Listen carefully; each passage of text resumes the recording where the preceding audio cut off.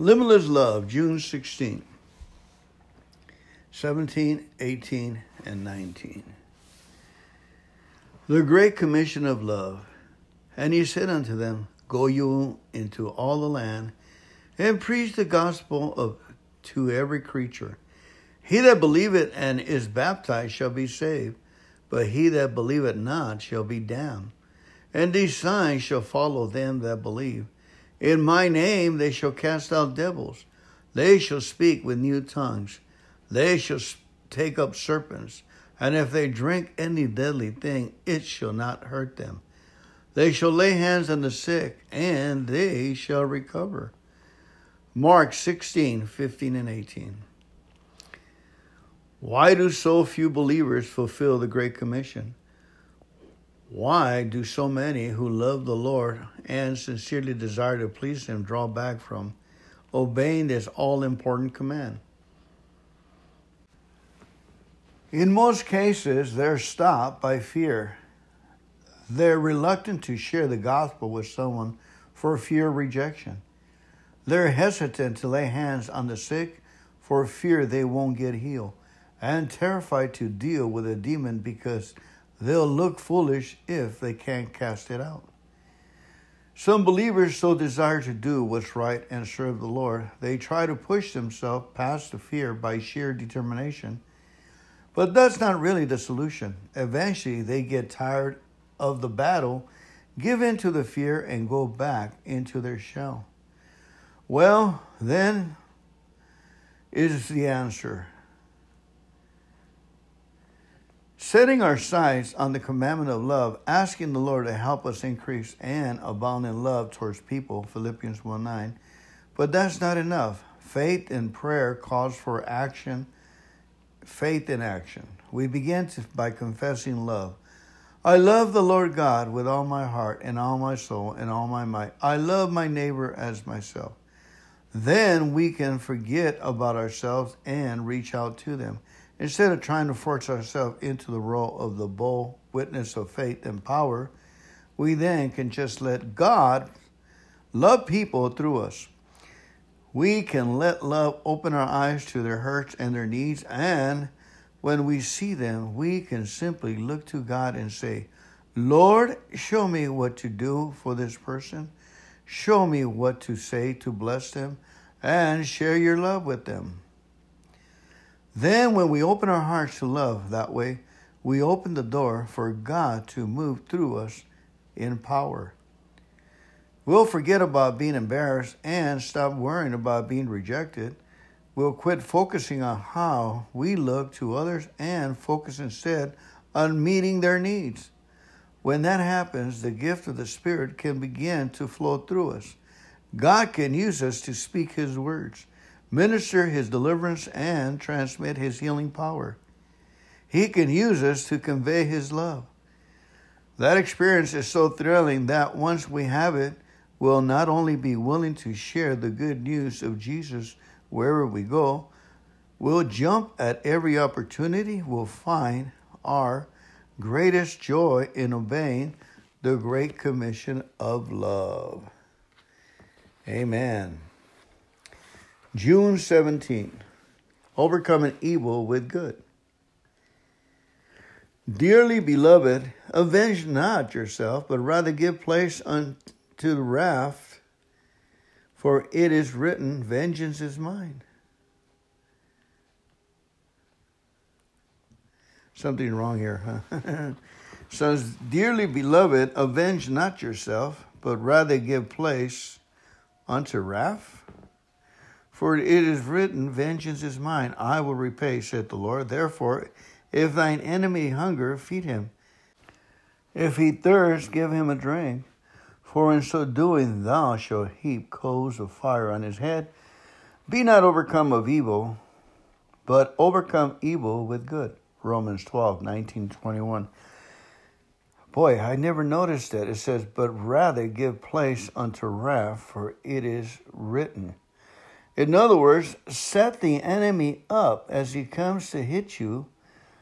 Let the Lord repay. The Lord says, I will repay. Therefore, if my enemy's hunger, feed him. So you understand what it's saying? It says, dearly beloved, avenge not yourself. I said, don't get even, but rather line the guy up for the big guns.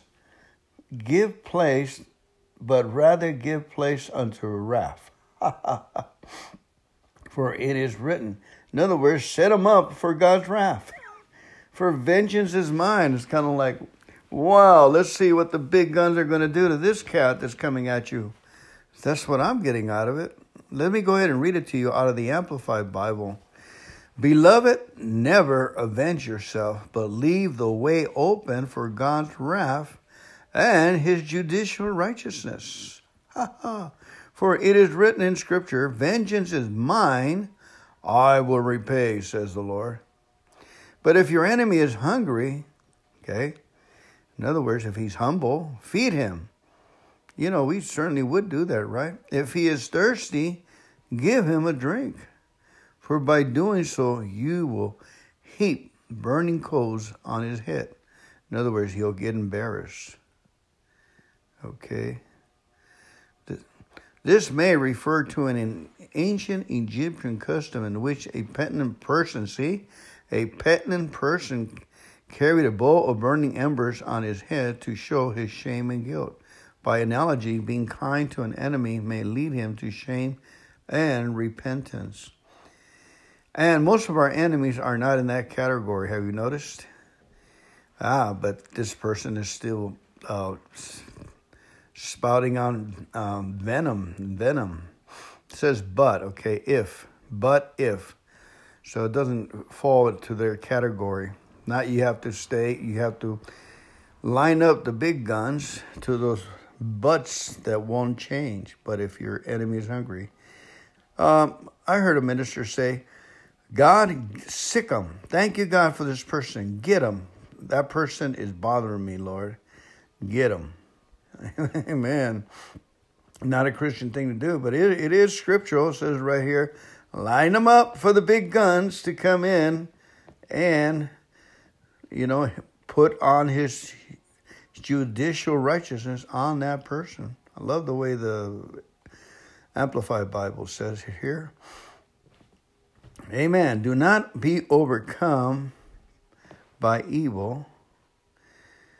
And do not be overcome and conquered by evil, the Amplified says, but overcome evil with good. So the way we're handling this guy is with Psalms 23, putting him in an envelope, praying for them for 23 days, Psalm 23. Folks, ain't no one in his life, probably has, but I doubt it, that has prayed like that for that person for that long of a time. Really. So you'll be doing the Great Commission, the intercession thing, and God has brought this stubborn person that is spouting out venom for the enemy, for Satan, and you're to handle him. Okay? We are the warriors and the children of God. We can do this. Amen? I can easily say that because right now it's peaceful. But I got to get back in the fight again and understand what the fight is. Praising and thanking the Lord for the person and praying, being prayed up.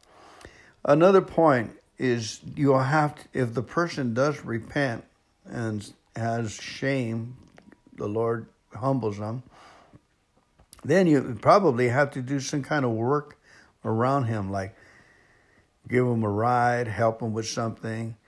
It's going to follow up with some kind of physical work towards the person. And then that will be the fulfillment of the prayer with physical work or some kind of something, or even you say something good about that person, okay? Instead of dashing out like someone say something good about that person, and hold your tongue when someone asks you about the situation. Amen. We can do this, folks. We can do it scripturally.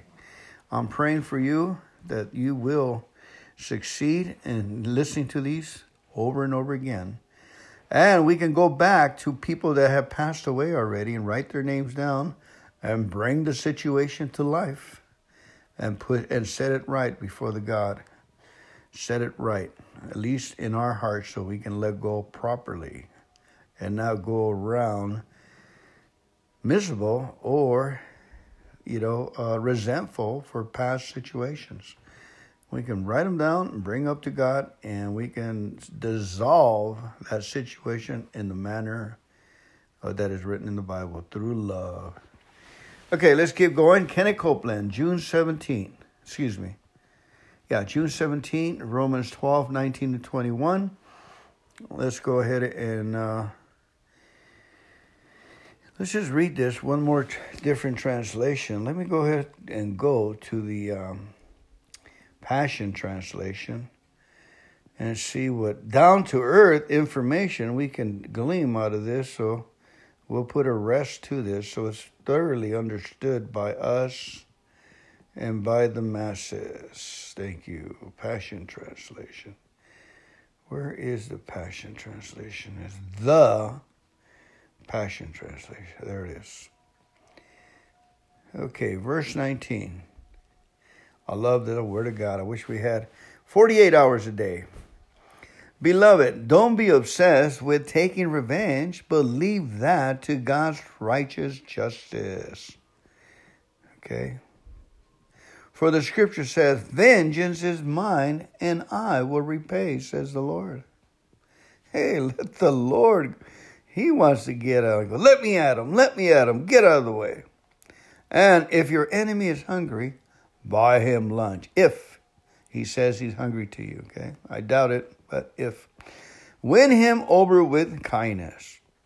Okay? Like, who wouldn't want to help a humble person, right? You and I, our hearts go out to a humble person. For your surprising generosity will awaken his consciousness, and God will reward you with favor. Woo-hoo. I told you, there's a reward. There's an answer. It's kind of hard to believe that there's an answer in back of that resentful person that we got resentful with. And we go back in time and we found out there's a lot of rewards, untapped rewards, folks. So a lot of us that have a lot of those, man, we're rich. We got a lot of rewards. Just do it properly. Write it down and pray for them for 23 days. Psalm 23. The Lord is Joel's shepherd. He shall not want. The Lord makes them lie down in green pastures. Amen. And then you go on and keep mentioning their name. What the Lord is Joel's shepherd. The Lord makes him lie down in green pastures. The Lord anoints his head with oil. His cup runs over. Surely Joel will walk in the ways of God. Mercy and love shall follow him all the days. You're declaring, you're praying, you're prophesying, you're opening the way for him to go to heaven and to be changed. Okay, and there's a reward in it for us. Incidentally, a lot of us have gotten hurt trying to help those people. They turn around and taking money from your checking account when you're trying to help a family get themselves back in it. I have, $1,000 taken out of my account by the very person right under my nose. And I had to forgive them. They had 2 little kids. And the guy was just a snake. And the Lord tried to put little information that I got obsessed. That's why there's Al-Anon, folks, for the people that are obsessed, trying to help other people, and then you get hurt. Because the only obsession should be working on ourselves, reading and developing, and self-care. If we can be an example of self-care, in other words, proper boundaries, then we can help others a lot by our demonstration how to handle life and how to help others intelligently, And I had to break away. I was trying to get, with all the time, getting my brother to do this and do that his life would be better. Don't let his grandkids bring in animals to the house. They don't have a lot of animals. They just brought this cute little puppy that's pooping all over the place. My brother's got a rash. So I said, get that dog out of there. Anyway, I have to stay away. They know what we're thinking already. Amen. Okay, let's move on here before my brother listens to this podcast. Thank you. Okay. June 17, one more time. Overcoming evil with good. Dearly beloved, avenge not yourself, but rather give place unto wrath. I love the way it says, give place unto wrath. You know, put the man on the highway that God is going to bump into him.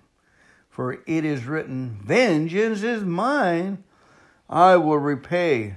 Put him on my lane. Put him on my lane, says the Lord God. Therefore, if thine enemies hunger, probably after God gets done with him, then the Lord says he should be hungry by then, after I get done with him. Therefore, if thine enemy hunger, feed him. If he's thirsty, give him a drink. See, there's the action. So, for in doing so, thou shalt heap coals of fire on his head. Be not overcome of evil, but overcome evil with good. And what's the good? Praying for Psalm 23 for them. We can do this, folks. Love can overcome evil in a way that nothing else ever will, says Kenneth Copeland. It can renew the mind of a person who has been brainwashed with the lies of the devil. It can dissolve hatred, destroy prejudice, and bring tears of repentance to eyes so blinded by deception they simply cannot see. I not only know that from the scripture, I've seen it work in my own family, and I can tell you it's an awesome thing. Love changed the life of my grandfather when he was 70 years old. Although he was a first-rate farmer in a ranch, a sharp-minded Cherokee Indian man who knew how to make a good living farming the land, he was uneducated and mostly raised himself in the wilds of West Texas. He couldn't study things out, like the Bible, on his own. So, to a great extent, he was the subject of the prejudice and opinions of others. Back then, the people around him believed and taught that the black man was made to be an animal of burden. They told him black people had no souls, so you could treat them any way you wanted, and it didn't really matter. As untrained as he was, my grandfather couldn't believe all that. He knew God, and he knew somehow it just wasn't right to mistreat someone God created, no matter what color they were. But because of ignorance, that devilish idea that black people were different still influenced his mind. At 70, he got cancer and ended up in the hospital. Little more than skin and bones, the nurse who cared for him was a black woman. And every day she would lift him up from his bed and tend to him as loving as a mother would with a baby. That's all right, sweetheart, she said to him. You just relax. I am taking care of you. I'm taking care of you. One day, she was holding him. The whole pack of lies had been told was just swept away by her love. With tears running down his face, he cried out, how could someone this full of love be without a soul? It ain't so. It ain't so. The love in that woman broke through the racial lies he's been told all of his life. It broke through man-made traditions. It demolished the deception of evil and replaced it with God's truth. Just so you know, that's not the end of the story. The hospital sent my grandfather home to die, but he didn't. My mother sat by his side, loving and praying for him until he was completely healed. When all was said and done, love restored his body and his soul. Love triumphed and overcome evil with good. What a story, huh? Getting teary-eyed here, folks. Amen. Okay, moving on. June 18th. Speaking the truth in love. Proverbs 16:21. The wise in heart shall be called prudent, and the sweetness of the lips increaseth learning.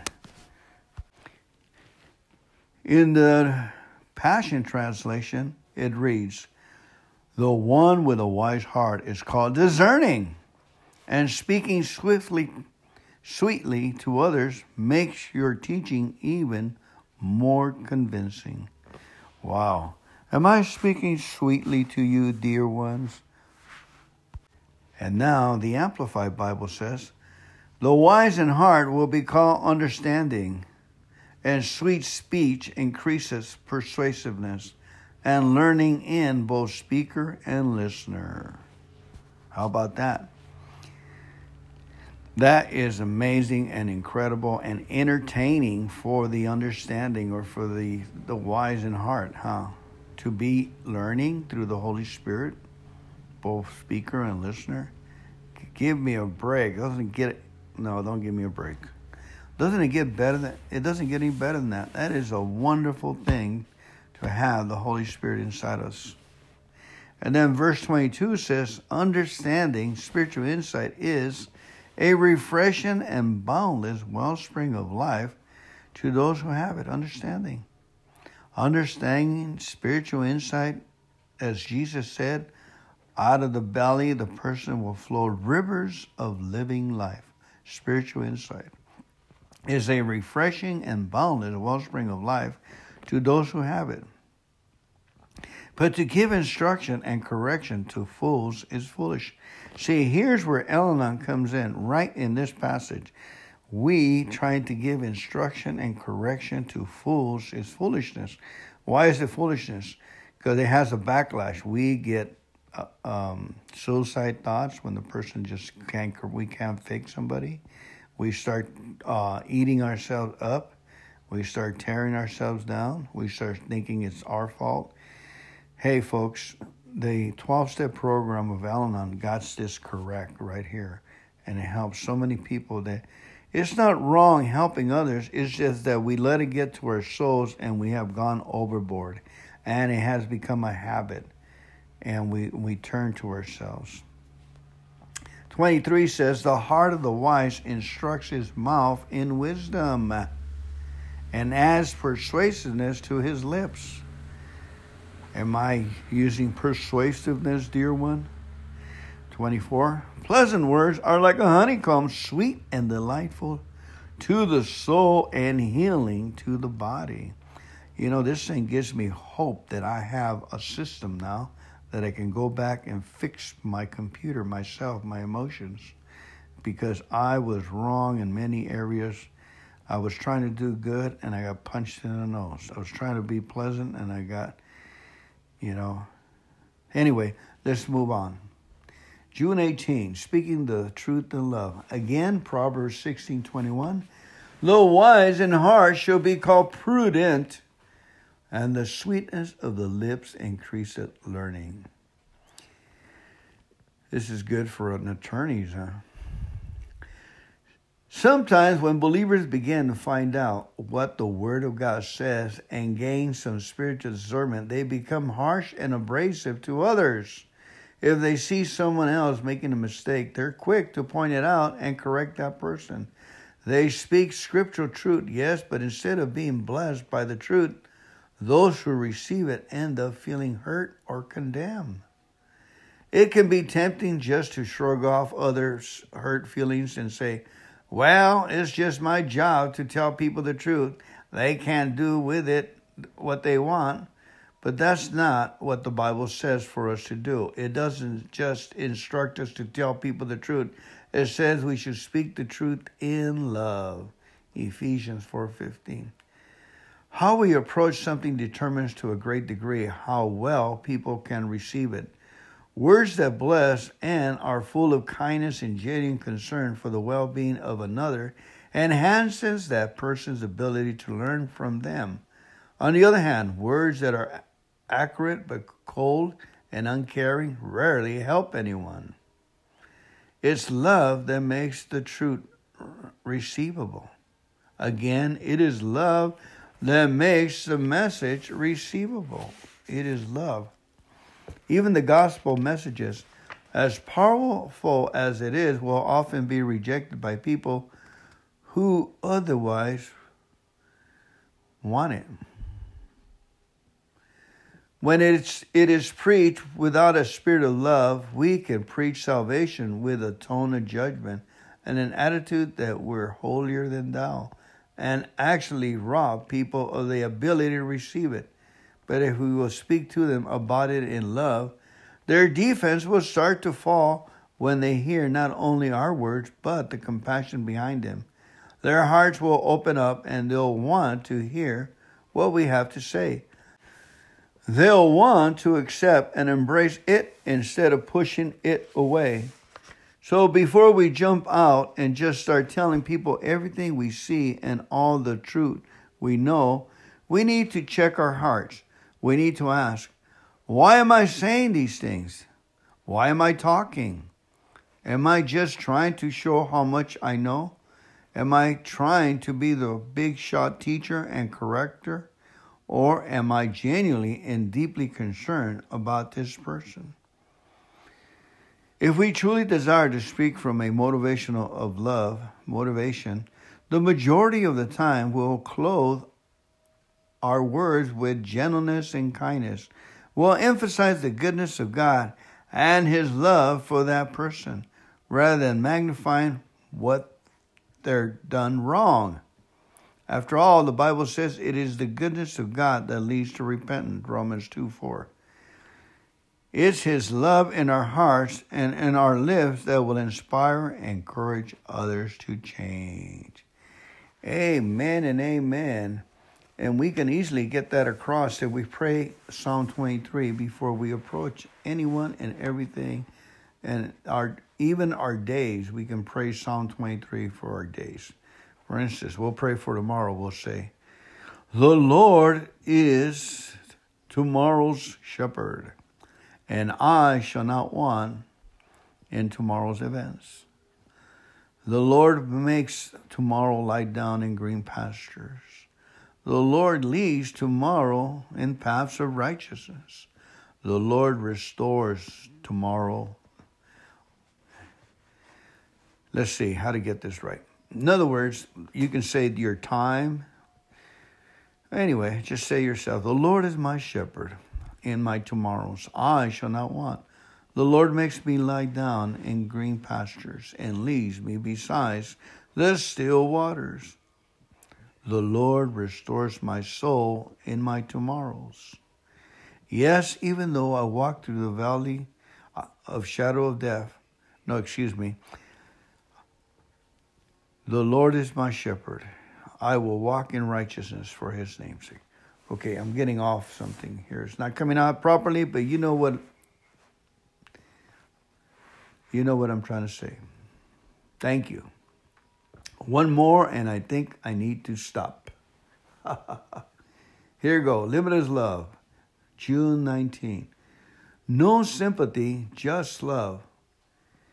You are from God, little children, and have overcome them, because greater is He who is in you than he who is in the world. 1 John 4:4, New American Standard. As believers, we're to love people who are hurting. We are to love those in need. Notice I said love them, not sympathize with them. Love and sympathy are totally different things. They're not even kind to one another. Sympathy is a sense of pity that comes from the human mind and emotions. Sympathy virtually says, oh, I feel so sorry for you. I wish there was something I could do for you. Sympathy seems outwardly sweet, but it has no true power to help. Sympathy just agrees with the hopelessness of the situation. Love, however, grabs the hand of faith, goes to God and says, Lord, what do you want me to do here? You're the great one and you're inside me. So let's apply your power and change the situation. Thank you for this situation just the way it is, Lord. And I can start on step 1, Lord, and how you see this situation. I'll never forget the first time I stepped into the revelation of love. It was back in the days when I was working as a pilot for Brother Oral Roberts. I had flown him to a meeting for the first time, and I was assigned to help with the ministry of the sick. I was absolutely overwhelmed when I walked into the auditorium that day. There were several thousand people there, and almost all of them were sick. Many were terminally ill. The atmosphere was thick with the fear and oppression of pain and disease. I took one look at that place, turned around, and walked out. It scared me so bad, I decided right then I was going home. When my feet hit the sidewalk outside, however, the Lord stopped me cold. He literally stuck my feet to the pavement. "What do you want?" I asked. "I want to know where you think you're going," he said. "You know perfectly well where I'm going, Lord. I'm going home. It's terrible in there, and I don't have anything to offer those people." With a force that almost knocked me down, he answered, "I know you don't, Kenneth, but I do. That's why I baptized you in the Holy Ghost. I did it so you could take my power and deliver it to people who need it. I did it so you could destroy the works of the devil in the lives of people just like those." Suddenly, the scripture rose up in my heart. Greater is he that is in you. And I realized I didn't have to settle for sympathizing with people. I had the power of God to actually love them. I had within me the power that could change their condition. I turned right back around and marched into the place with a boldness I never had before.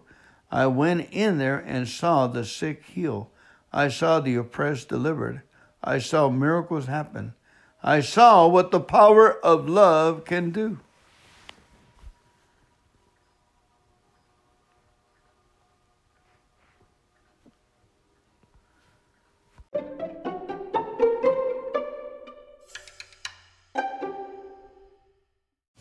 Limitless Love for June 20, 21st, and 22nd. Articles by Kenneth and Gloria Copeland. June 20th.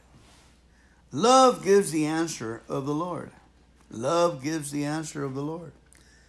The plans of the heart belong to man, but the answers of the tongue is from the Lord. Proverbs 16:1, New American Standard. The more we develop in love and in the knowledge of the Word, the more we desire to give answers to people who are struggling, especially when they are reaching out to us for help. We must be cautious, however, that the answers we give them isn't just the latest formula from a CD we heard or a book we read. We shouldn't just spout off the first things that come to our minds. If we're really going to help people, we need to love them enough to search our hearts for the words they specifically need to hear. We need to take the time to give them the answers that is from the Lord. Sometimes that's tough to do because pride in human nature will pressure us to come up with something brilliant in a hurry. We'll be tempted to make it appear that we immediately have all the answers. But if we're truly walking in love, we'll resist the temptation. We'll be humble enough to say, "I wish I had an answer for you, but I don't really know what to tell you right now. So let's get quiet here for a few minutes. Let's seek the Lord and see what he has to say." Then we can take the time to turn inward and find the Holy Spirit's leading. We can receive from him the wisdom he promised to give to those who ask. That specific wisdom can make all the difference. A fellow minister once told me of an elderly woman he went to visit in the early days of his healing ministry. She had been diagnosed with cancer and was in the hospital, dying. At first, this minister just jumped in and started teaching her about healing. He told her she was redeemed from the curse of sickness. He told her that by the stripes of Jesus, she was healed. But those truths didn't seem to help this woman at all. The minister loved her enough to keep trying, though, so he kept coming to see her, searching his heart for the wisdom of God. Finally, one day, he was reading Psalm 91 to her, and when he reached the verse that said, "With long life will I satisfy him," in this, the little lady perked up. So he read it again. "With long life will I satisfy him." Suddenly, this minister realized he discovered the key. Sister, he said, are you satisfied with your life and your service to God? Do you think you've done everything he wants you to do? I don't think so. We younger people need your wisdom. We need you to help us. Sure enough, that dear woman's eyes filled with tears, and she said, I want to do that. I want to help young people. Within a few days, she was out of the hospital and in church testifying about her healing. She got the help she needed because someone loved her enough to search out the words she needed to hear. Someone cared enough to give her the answers of the Lord.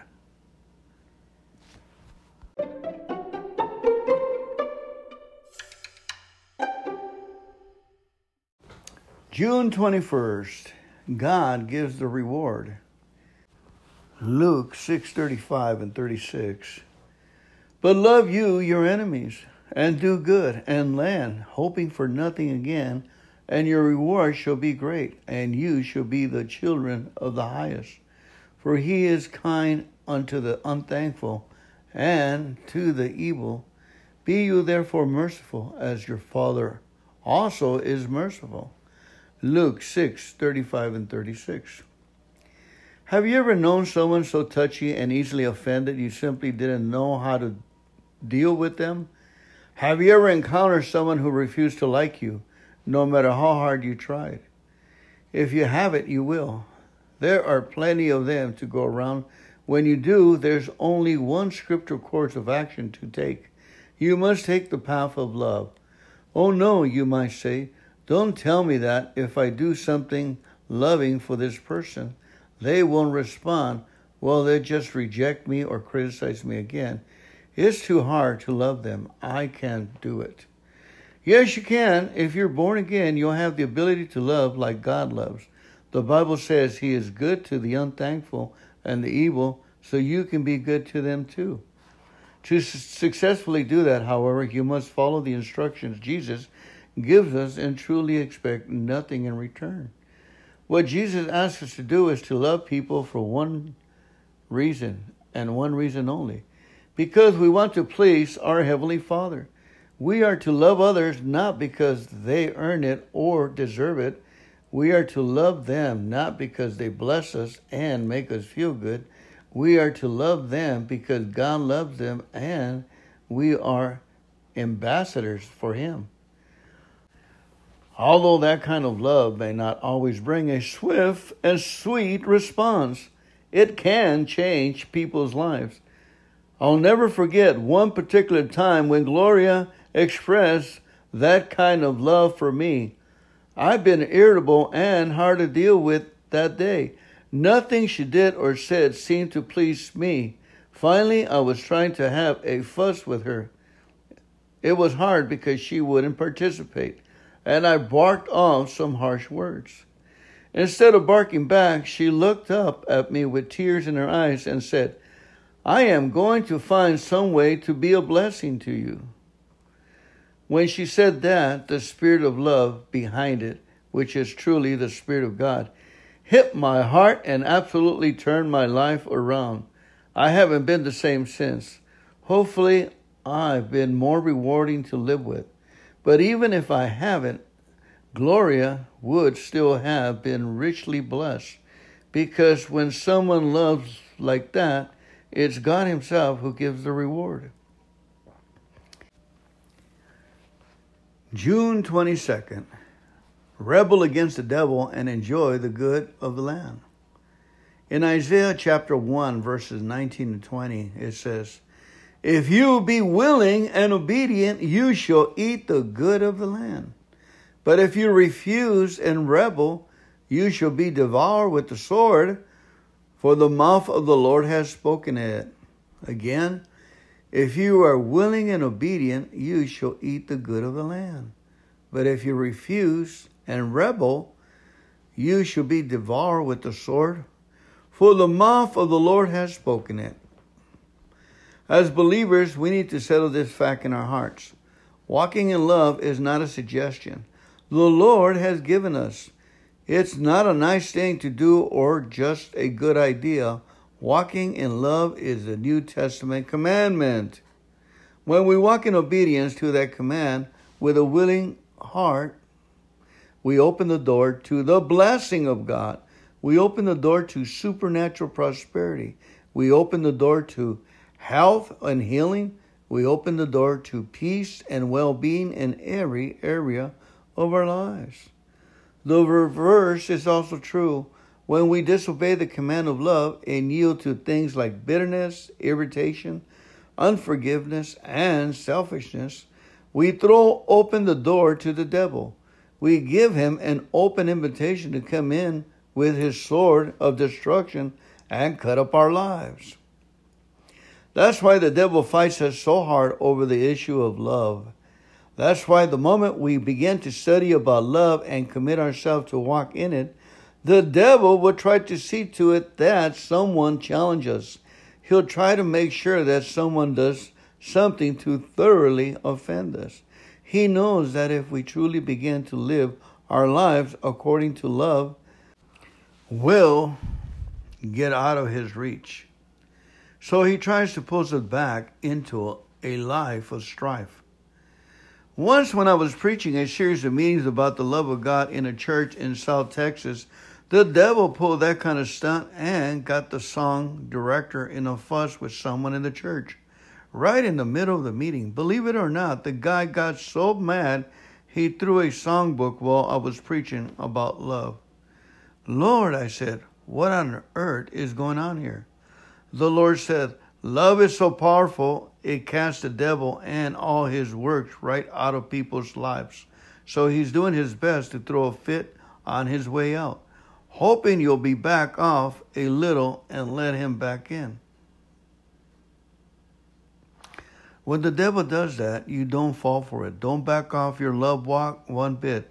Just keep on being willing and obedient. Instead of getting mad at the person who offended you, get mad at the devil and rebel against him. Determine, I'm going to be more loving still. I'll be more kinder still than I ever been to that person. I'll not only forgive them, I'll give them a hug. I'll send them a card. I'll buy them a gift. I'll pray Psalm 23 for them for 23 days. Keep right on obeying the command of love and demolish the plan of Satan. Make him sit and watch while you enjoy the good land. Hallelujah. Amen. These seems like a tall order. It's best that we pray Psalm 23 for our enemies. List them all in one piece of paper. All the enemies, any kind of fiddle-faddle, any kind of smoke that's coming out of a situation, just write everybody's name down. Put them on a sealed envelope. Write 23 days in it, today's date, and then just start praying a simple Psalm 23 for the envelope, reaching it up to God. The Holy Spirit will bring out those people that are really need prayer and that there's really a blessing in it for us. There's a blessing and an answer in our enemies. There's a reward in us praying in this simple matter. Pray Psalm 23 for them, and the Holy Spirit will bring out the significant game. Say you have 50 of them. Out of 50, about 5 or 7 will keep popping up. And then concentrate another 23 days for those 5 or 7.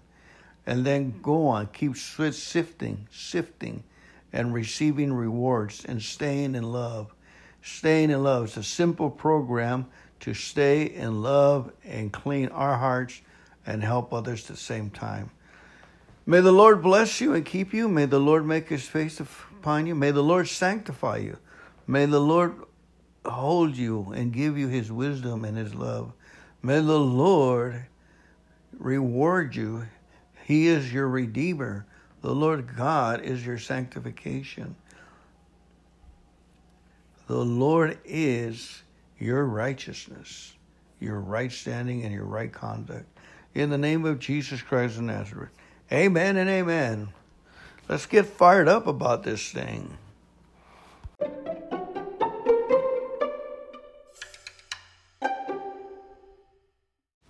Limitless Love, June 16th. 17, 18, and 19. The Great Commission of Love. And he said unto them, Go you into all the land, and preach the gospel to every creature. He that believeth and is baptized shall be saved, but he that believeth not shall be damned. And these signs shall follow them that believe. In my name they shall cast out devils. They shall speak with new tongues. They shall take up serpents. And if they drink any deadly thing, it shall not hurt them.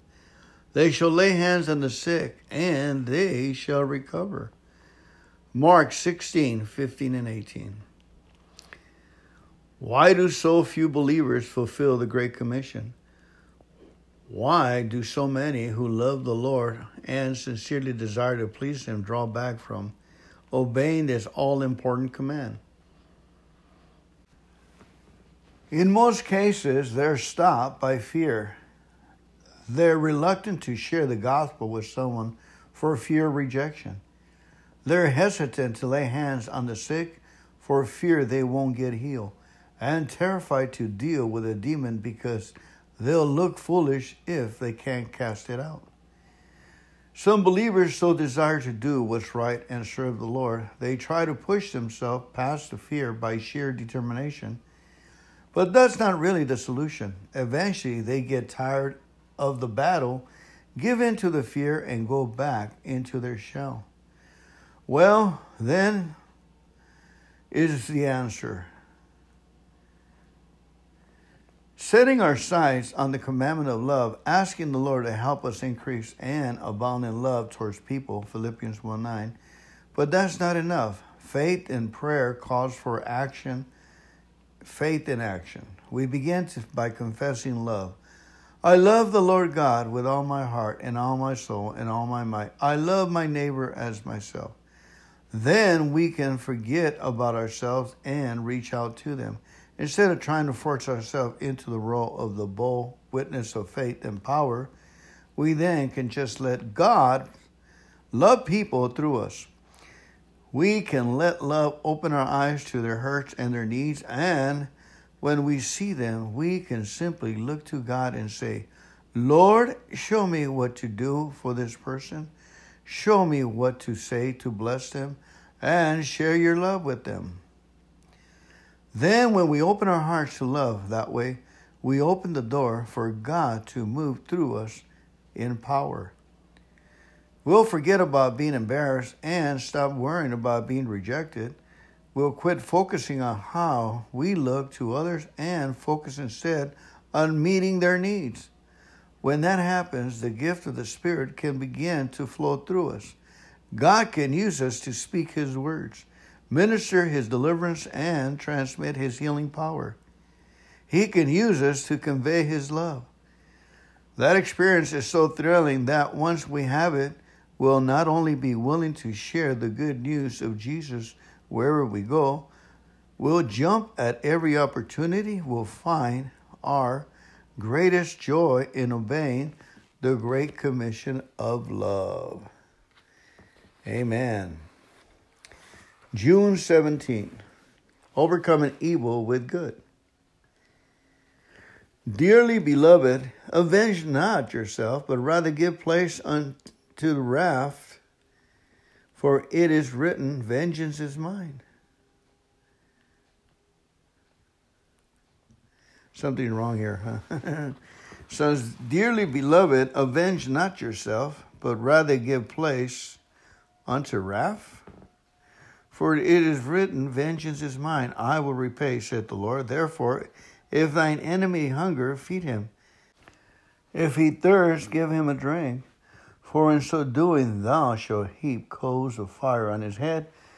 Be not overcome of evil, but overcome evil with good. Romans 12, 19, 21. Boy, I never noticed that. It says, but rather give place unto wrath, for it is written. In other words, set the enemy up as he comes to hit you. Let the Lord repay. The Lord says, I will repay. Therefore, if our enemy's hunger, feed him. So you understand what it's saying? It says, dearly beloved, avenge not yourself. I said, don't get even, but rather line the guy up for the big guns. Give place, but rather give place unto wrath. For it is written. In other words, set him up for God's wrath. For vengeance is mine. It's kind of like, wow, let's see what the big guns are going to do to this cat that's coming at you. That's what I'm getting out of it. Let me go ahead and read it to you out of the Amplified Bible. Beloved, never avenge yourself, but leave the way open for God's wrath and his judicial righteousness. For it is written in Scripture, vengeance is mine, I will repay, says the Lord. But if your enemy is hungry, okay, in other words, if he's humble, feed him. You know, we certainly would do that, right? If he is thirsty, give him a drink. For by doing so, you will heap burning coals on his head. In other words, he'll get embarrassed. Okay. This may refer to an ancient Egyptian custom in which a penitent person, carried a bowl of burning embers on his head to show his shame and guilt. By analogy, being kind to an enemy may lead him to shame and repentance. And most of our enemies are not in that category. Have you noticed? But this person is still spouting on venom. It says but, okay, if. So it doesn't fall into their category. Not you have to line up the big guns to those buts that won't change. But if your enemy is hungry. I heard a minister say, God, sick him. Thank you, God, for this person. Get him. That person is bothering me, Lord. Get him. Amen. Not a Christian thing to do, but it is scriptural. It says right here, line them up for the big guns to come in and, put on his judicial righteousness on that person. I love the way the Amplified Bible says it here. Amen. Do not be overcome by evil. And do not be overcome and conquered by evil, the Amplified says, but overcome evil with good.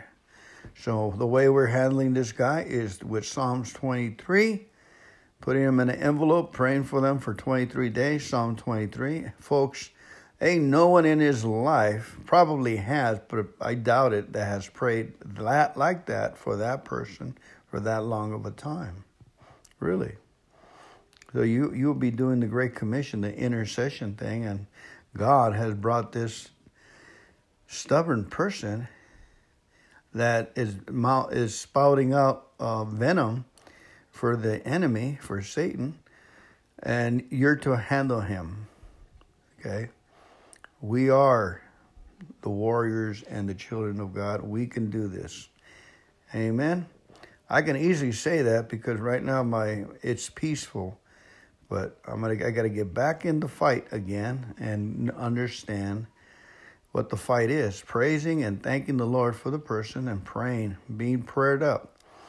Another point is you'll have to, if the person does repent and has shame, the Lord humbles them, then you probably have to do some kind of work around him, like give him a ride, help him with something. It's going to follow up with some kind of physical work towards the person. And then that will be the fulfillment of the prayer with physical work or some kind of something, or even you say something good about that person, okay? Instead of dashing out like someone say something good about that person, and hold your tongue when someone asks you about the situation. Amen. We can do this, folks. We can do it scripturally. I'm praying for you that you will succeed in listening to these over and over again. And we can go back to people that have passed away already and write their names down and bring the situation to life and set it right before the God. Set it right, at least in our hearts, so we can let go properly. and not go around miserable or, resentful for past situations. We can write them down and bring up to God, and we can dissolve that situation in the manner that is written in the Bible, through love. Okay, let's keep going. Kenneth Copeland, June 17. June 17, Romans 12, 19 to 21. Let's go ahead and let's just read this one more different translation. Let me go ahead and go to the Passion Translation and see what down-to-earth information we can glean out of this. So we'll put a rest to this so it's thoroughly understood by us and by the masses. Thank you. Passion Translation.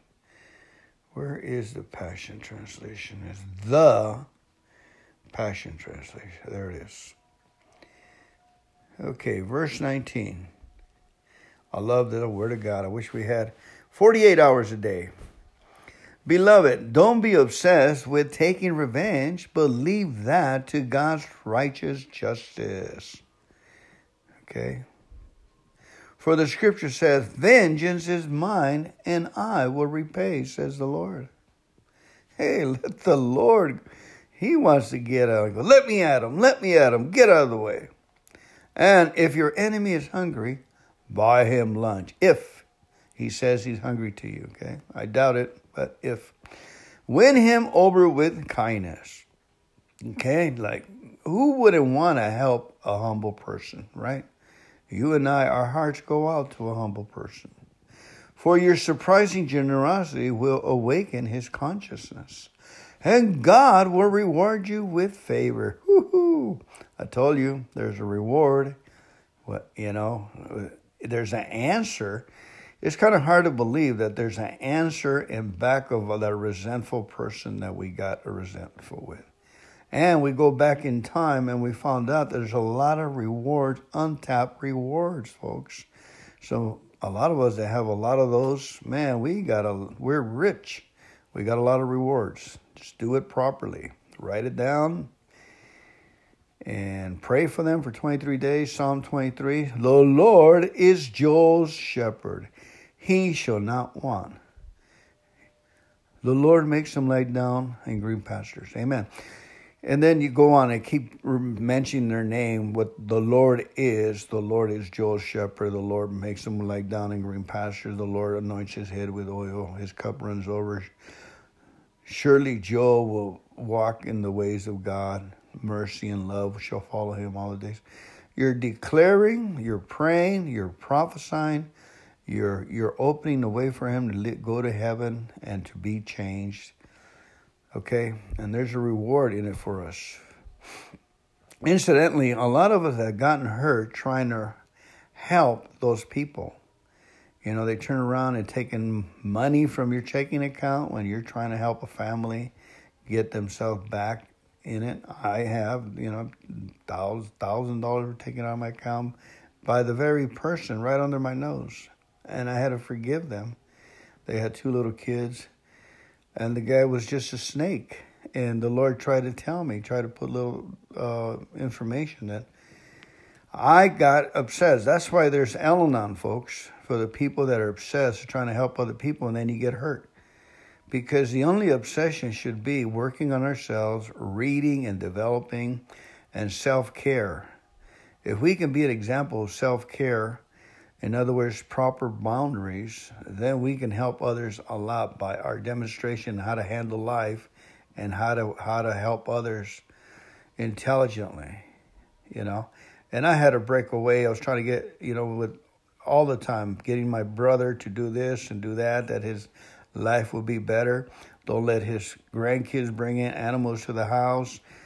They don't have a lot of animals. They just brought this cute little puppy that's pooping all over the place. My brother's got a rash. So I said, get that dog out of there. Anyway, I have to stay away. I have to say, they know what we're thinking already. Amen. Okay, let's move on here before my brother listens to this podcast. Thank you. Okay. June 17, one more time. Overcoming evil with good. Dearly beloved, avenge not yourself, but rather give place unto wrath. I love the way it says, give place unto wrath. You know, put the man on the highway that God is going to bump into him. For it is written, vengeance is mine, I will repay. Put him on my lane. Put him on my lane, says the Lord God. Therefore, if thine enemies hunger, probably after God gets done with him, then the Lord says he should be hungry by then, after I get done with him. Therefore, if thine enemy hunger, feed him. If he's thirsty, give him a drink. See, there's the action. So, for in doing so, thou shalt heap coals of fire on his head.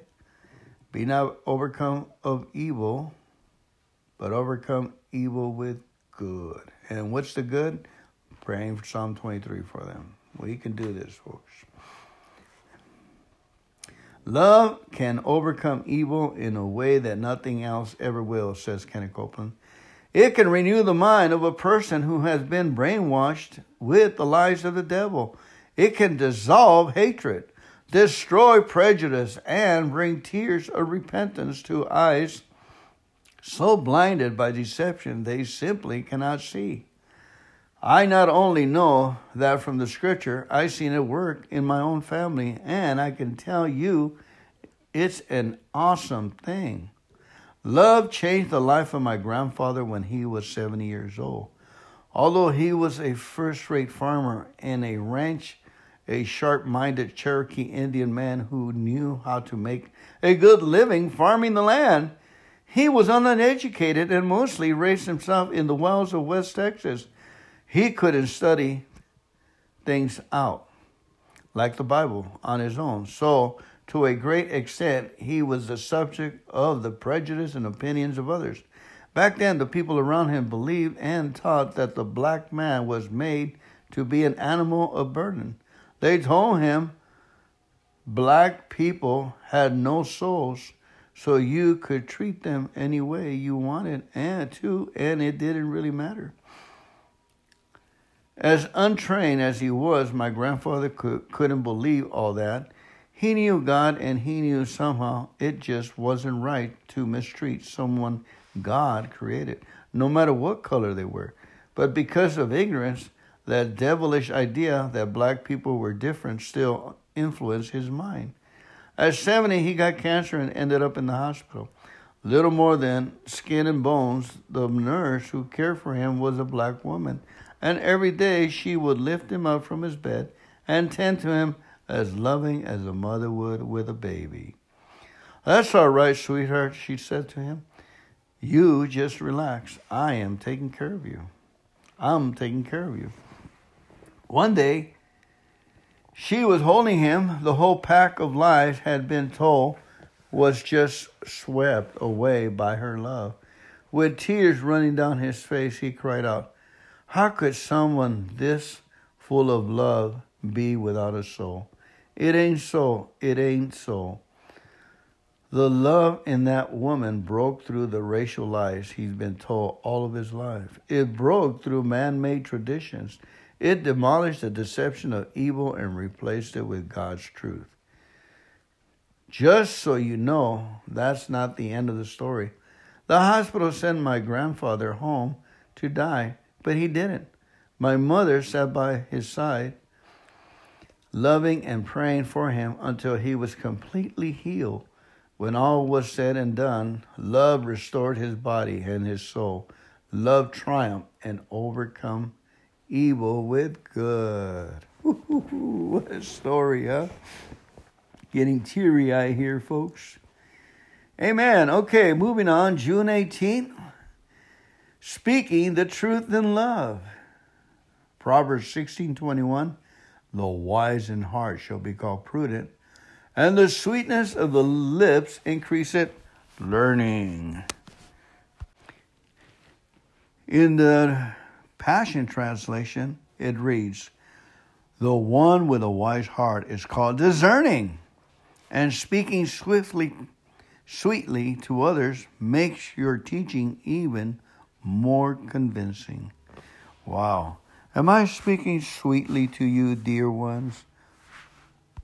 And now the Amplified Bible says, the wise in heart will be called understanding, and sweet speech increases persuasiveness and learning in both speaker and listener. How about that? That is amazing and incredible and entertaining for the understanding or for the wise in heart, huh?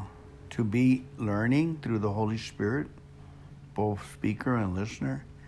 Give me a break. Don't give me a break. Doesn't it get better than it doesn't get any better than that? That is a wonderful thing to have the Holy Spirit inside us.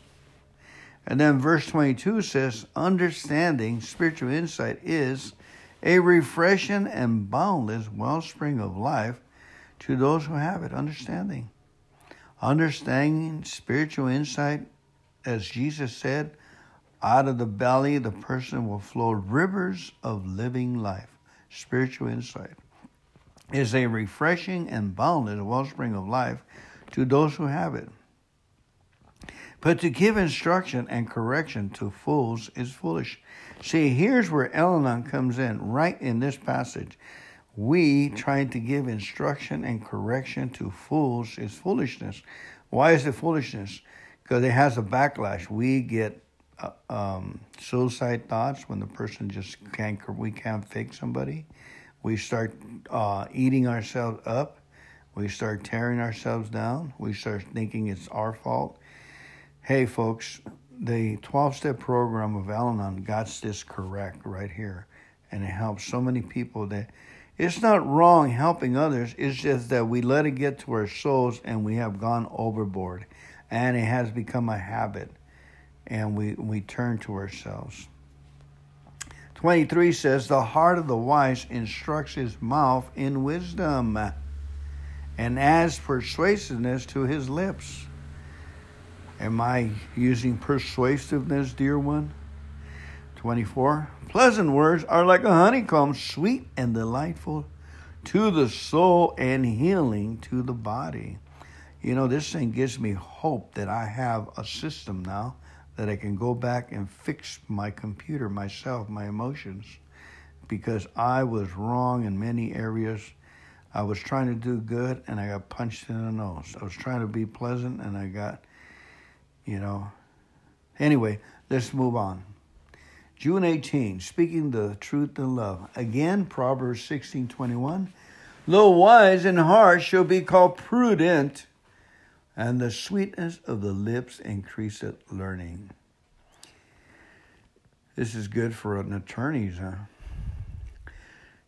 Sometimes when believers begin to find out what the Word of God says and gain some spiritual discernment, they become harsh and abrasive to others. If they see someone else making a mistake, they're quick to point it out and correct that person. They speak scriptural truth, yes, but instead of being blessed by the truth, those who receive it end up feeling hurt or condemned. It can be tempting just to shrug off others' hurt feelings and say, well, it's just my job to tell people the truth. They can't do with it what they want. But that's not what the Bible says for us to do. It doesn't just instruct us to tell people the truth. It says we should speak the truth in love. Ephesians 4:15. How we approach something determines to a great degree how well people can receive it. Words that bless and are full of kindness and genuine concern for the well-being of another enhances that person's ability to learn from them. On the other hand, words that are accurate but cold and uncaring rarely help anyone. It's love that makes the truth receivable. Again, it is love that makes the message receivable. It is love. Even the gospel messages, as powerful as it is, will often be rejected by people who otherwise want it.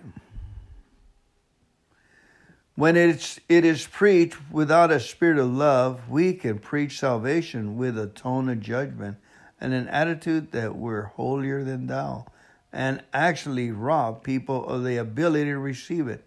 But if we will speak to them about it in love, their defense will start to fall when they hear not only our words, but the compassion behind them. Their hearts will open up and they'll want to hear what we have to say. They'll want to accept and embrace it instead of pushing it away. So before we jump out and just start telling people everything we see and all the truth we know, we need to check our hearts. We need to ask, why am I saying these things? Why am I talking? Am I just trying to show how much I know? Am I trying to be the big shot teacher and corrector? Or am I genuinely and deeply concerned about this person? If we truly desire to speak from a motivation, the majority of the time we'll clothe our words with gentleness and kindness. We'll emphasize the goodness of God and His love for that person, rather than magnifying what they're done wrong. After all, the Bible says it is the goodness of God that leads to repentance, Romans 2:4. It's His love in our hearts and in our lives that will inspire and encourage others to change. Amen and amen. And we can easily get that across if we pray Psalm 23 before we approach anyone and everything. And even our days, we can pray Psalm 23 for our days. For instance, we'll pray for tomorrow. We'll say, the Lord is tomorrow's shepherd, and I shall not want in tomorrow's events. The Lord makes tomorrow lie down in green pastures. The Lord leads tomorrow in paths of righteousness. The Lord restores tomorrow. Let's see how to get this right. In other words, you can say your time. Anyway, just say yourself, the Lord is my shepherd in my tomorrows. I shall not want. The Lord makes me lie down in green pastures and leads me beside the still waters. The Lord restores my soul in my tomorrows. Yes, even though I walk through the valley of shadow of death. The Lord is my shepherd. I will walk in righteousness for His name's sake. Okay, I'm getting off something here. It's not coming out properly, but you know what I'm trying to say. Thank you. One more, and I think I need to stop. Here you go. Limitless love. June 19. No sympathy, just love. You are from God, little children, and have overcome them, because greater is He who is in you than he who is in the world. 1 John 4:4, New American Standard. As believers, we're to love people who are hurting. We are to love those in need. Notice I said love them, not sympathize with them.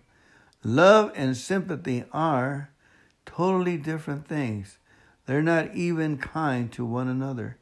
Sympathy is a sense of pity that comes from the human mind and emotions.